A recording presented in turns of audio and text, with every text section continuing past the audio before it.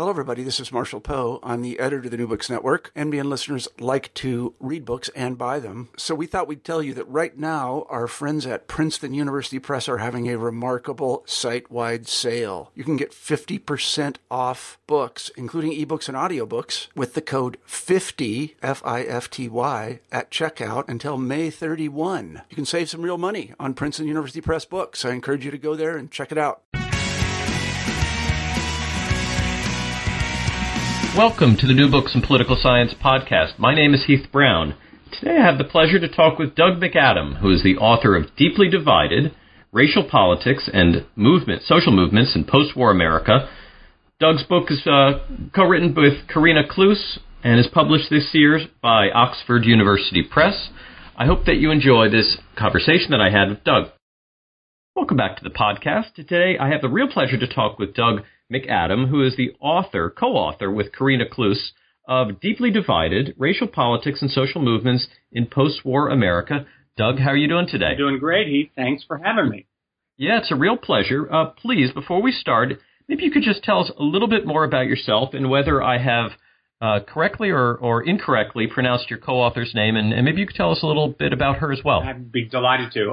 Yes, you pronounced her name perfectly. I'm impressed. Great. I'm a sociologist by training. I'm at Stanford University. I've been there about 20 years. Most of my work in my career has been on one of two topics: the dynamics of social movements or other forms of contentious politics, and but a lot of emphasis as well on kind of American racial politics, and that's really the focus of Deeply Divided. Karina Kloos, fabulous graduate student, actually former graduate student of mine. She's now graduated and is working for a nonprofit in Seattle. Just a phenomenal graduate student, and I couldn't have done the book without her. Yeah, and that's saying a lot, because this is not a little book. This is a big book in terms of its scope and its span, and so this is a big effort. I imagine in writing it that's what you intended. It really did turn out that way. Before we get to kind of some of what the book is all about, you explain very early in the book, in figures 1.1 and 1.2, they show up, I don't know, within the first 2 or 3 pages of the book, kind of at the heart of what this book is all about, and it's particularly all about trying to explain. So I wonder if you could briefly describe these two figures, without them in front of us. What do they look like, and what do they show that you then were trying to investigate and answer to? Okay, yeah. The motivating question for the book is pretty straightforward. How did we go from the kind of striking bipartisanship, political bipartisanship, and comparative economic equality of the post-World War II period to the very deep divisions of today? And the two big divisions that are kind of highlighted in those figures, one is economic or income inequality, which we have comparable data on income inequality for about the last 100 years. That's all. And we were most equal in terms of income inequality in that post-war period, and then higher in the 20s, and to a certain extent in the 30s as well. And then again, starting sometime in the 70s and escalating in the 80s and beyond, we've become much more unequal in income terms. The other figure is political polarization, for which we have good data for the entirety of the American history, courtesy of two really important political scientists, Poole and Rosenthal, and that figure shows something very similar. That is, the two parties in Congress were closest together in terms of their kind of voting patterns, their ideologies, if you will, in that post-World War II period. And we were more polarized before the post-war period, and dramatically more polarized again from about 1970 on, the two parties moving sharply apart, and that the distance between the two parties has actually increased rather sharply since the 2010 midterms, when the Tea Party really became a force in American politics. So previously on the podcast, we've had Hans Noel talk about polarization. Just a couple of weeks ago, Michael Heaney came on to talk about movement politics. And both of them are circling around some territory that you focus on, what you describe as the tug of war between movement and party. And one of the ways that you use to frame this is to think about the centrifugal and the centripetal pressures. I wonder if you can talk just a little bit about those two different pressures and just kind of theoretically what they mean for the rest of the book. Yeah, the centrifugal force of movements is something I think we've seen throughout American history, where movements tend to, if party politics tends to be kind of pragmatic and generally tends to be centrist in its in its dynamics. That is, parties to win in a two-party winner-take-all system have to get 50% of the vote plus one. So you tend to think about assembling a kind of centrist coalition that can prevail in elections. Those are the centripetal pressures of party politics, at least in an American U.S. context. Movements tend to be more extreme, more ideological.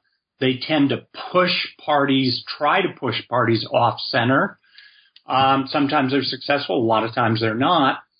One of the things that was interesting about that post-war period is that there was comparatively little social movement activity, whether this was a function of the kind of prosperity of the post-war years or a kind of chilling effect of McCarthyism. Who really knows? But there was comparatively little social movement activity in that period, and the parties were able to kind of,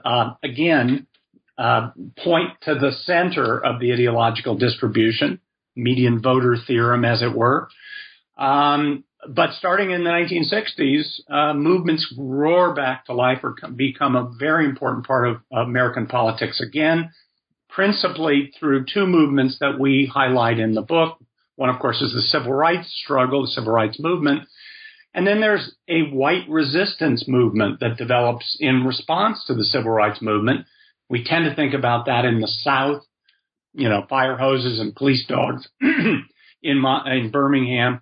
But in point of fact, there was considerable resistance to the civil rights movement throughout the country.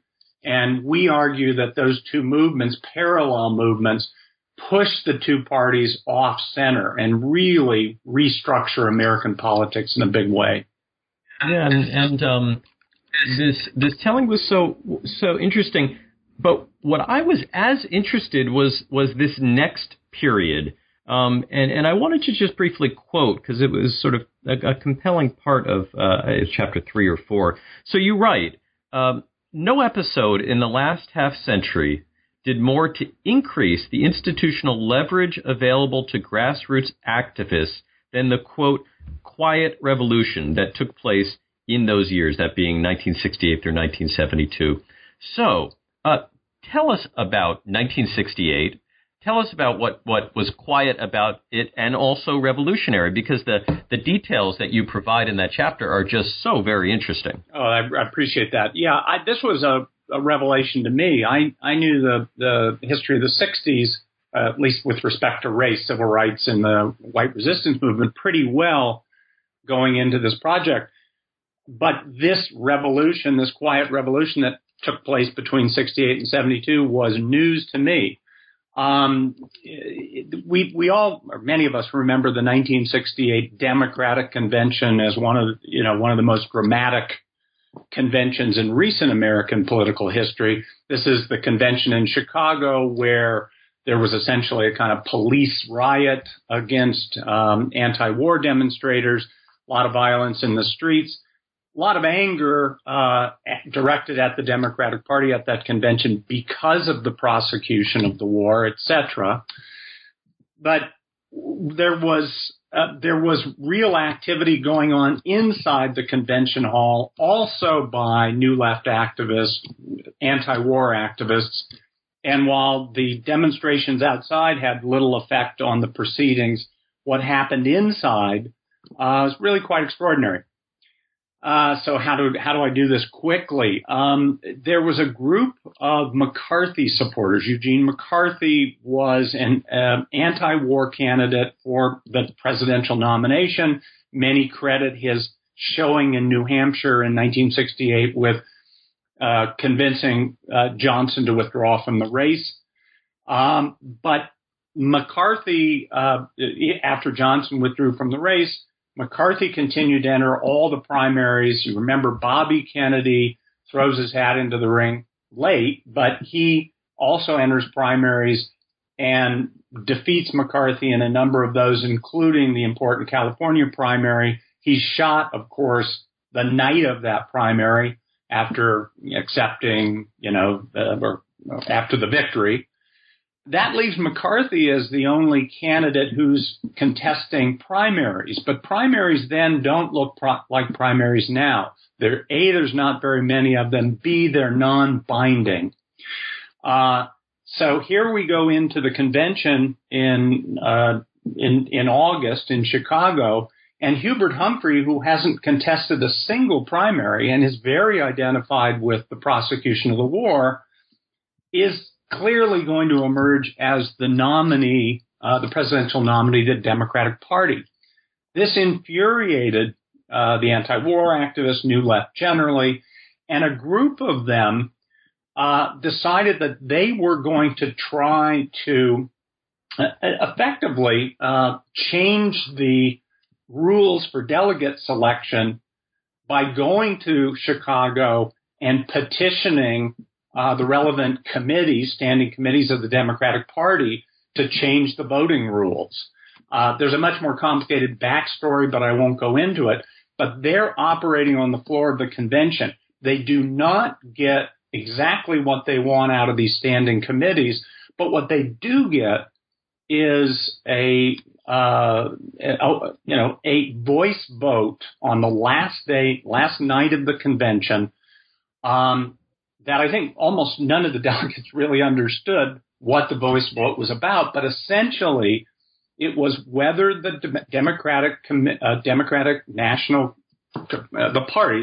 Party would essentially create a commission to review its delegate selection and nominating procedures and recommend reforms if need be.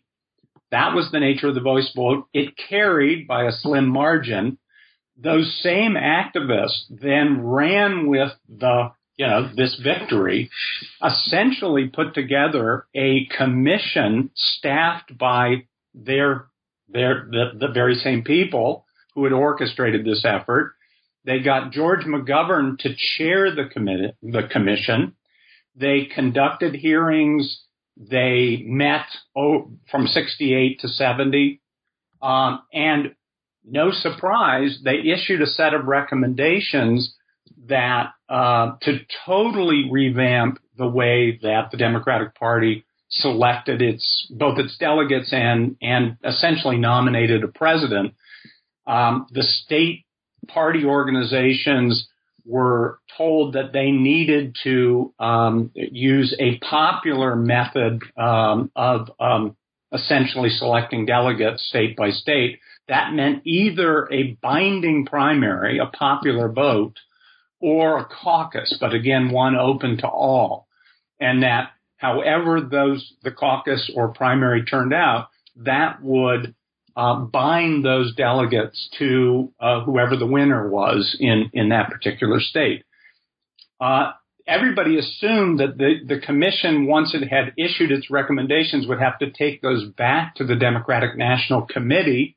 McGovern simply arbitrarily said, no, we have the mandate of the party based on the voice vote, and they entered into negotiations with all 50 state party organizations and essentially implemented this new system in time for the 1972 presidential race. So I don't remember the number of primaries in 1972. I think it was 30, but that was double the number in 1968. More importantly, the results of those primary contests was binding. So that totally changed the way we nominate presidents and gave enormous power to grassroots movement groups who are the ones who tend to contest primary contests.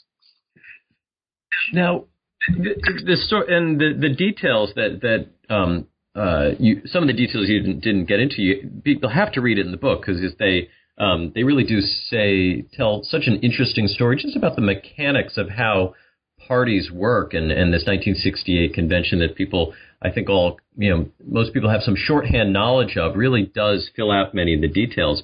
But what also makes this so significant is that it's not just contained within the Democratic Party. This is not just a feature of the left. It also has a big impact on the right. So how did this quiet revolution ultimately shape the emergence of conservatives in the 1970s? Because it would be surprising, I imagine, at that time period to think that this work being done would ultimately affect both parties, not just the Democratic Party. Yeah, you're absolutely right. And I still find it somewhat puzzling that the Republicans essentially adopt the same kinds of new rules or procedures that the Democrats put in place in 1972. It takes till 1976, but the Republicans essentially roll out a very similar number of binding primaries. And it does have effects on both parties and the candidates they select in the 70s.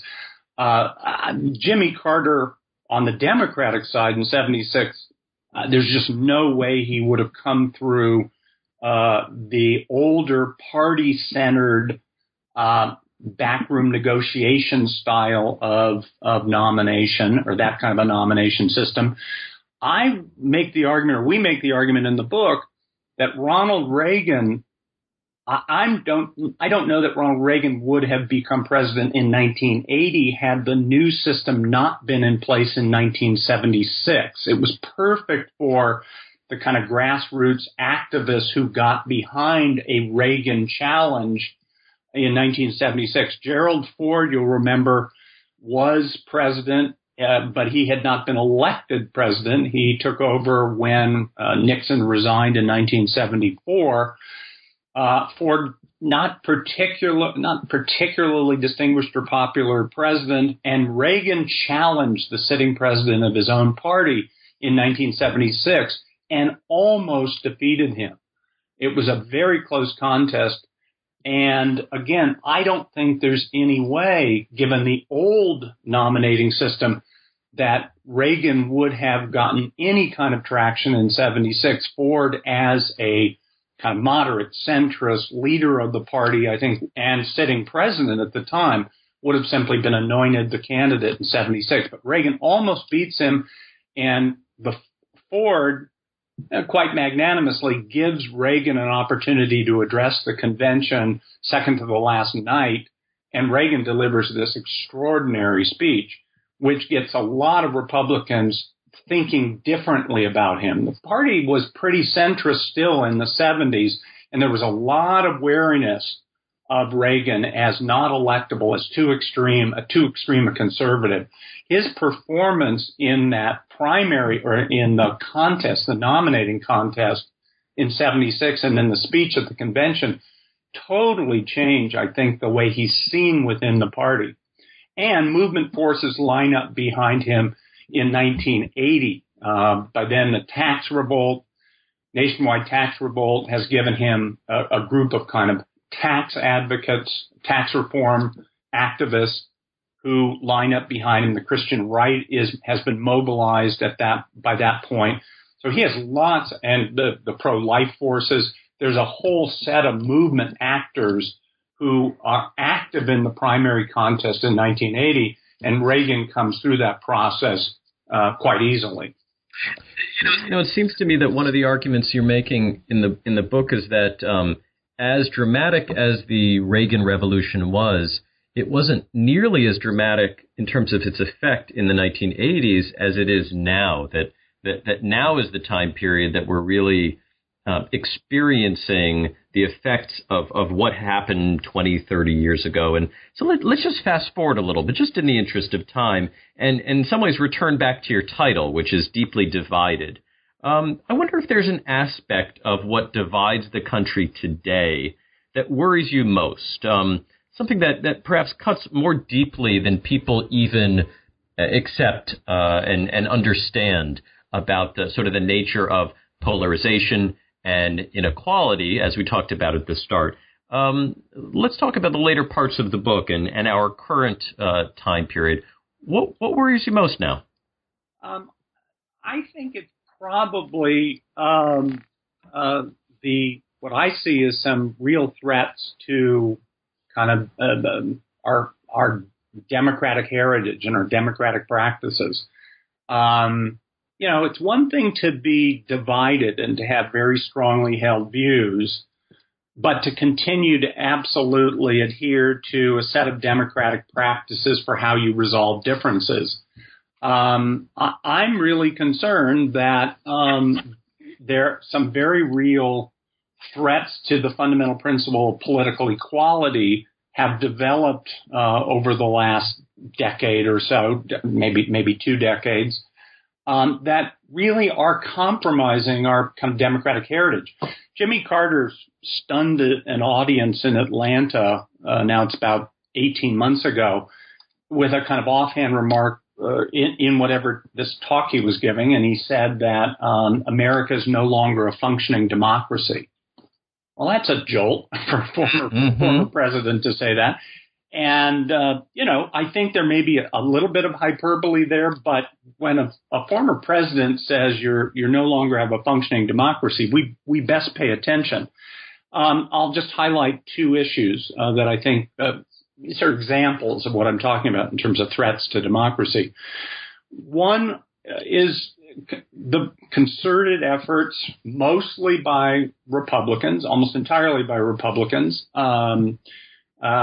to restrict the franchise, to pass laws that effectively make it more difficult for traditional Democratic constituencies to cast ballots, with, specifically in relationship to minority voters, immigrants, relatively newcomers to the country, students, and most of these bills or most of these proposed pieces of legislation are ID laws, requiring voters to have new ID laws, and the nominal justification for the laws is to address voter fraud. Well, that's a fraudulent issue in and of itself.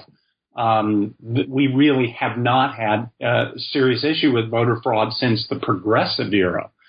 So there is no real issue. What's really going on is that Republicans are seeking to restrict the franchise, again, of traditional Democratic constituencies, and especially, I would say, racial minorities. The Republicans are overwhelmingly a white party of white racial conservatives. 90% of those who cast ballots for Romney in 2012 were white. Only 60% of those who voted for Obama were. There's a demographic noose tightening around the Republican Party. We know there's a shift, the shifting demography of the country. In 40 years or so, white voters are expected to be a minority of the electorate. So with each election, the noose tightens a little bit more. And I think there's willful efforts or very clear efforts going on to try to restrict the franchise in a country where our voting rates are already relatively low, embarrassingly low. Efforts to restrict voting and make it harder for people to exercise political voice strike me as anti-democratic. Second example of these kind of threats to democracy involve extreme gerrymandering.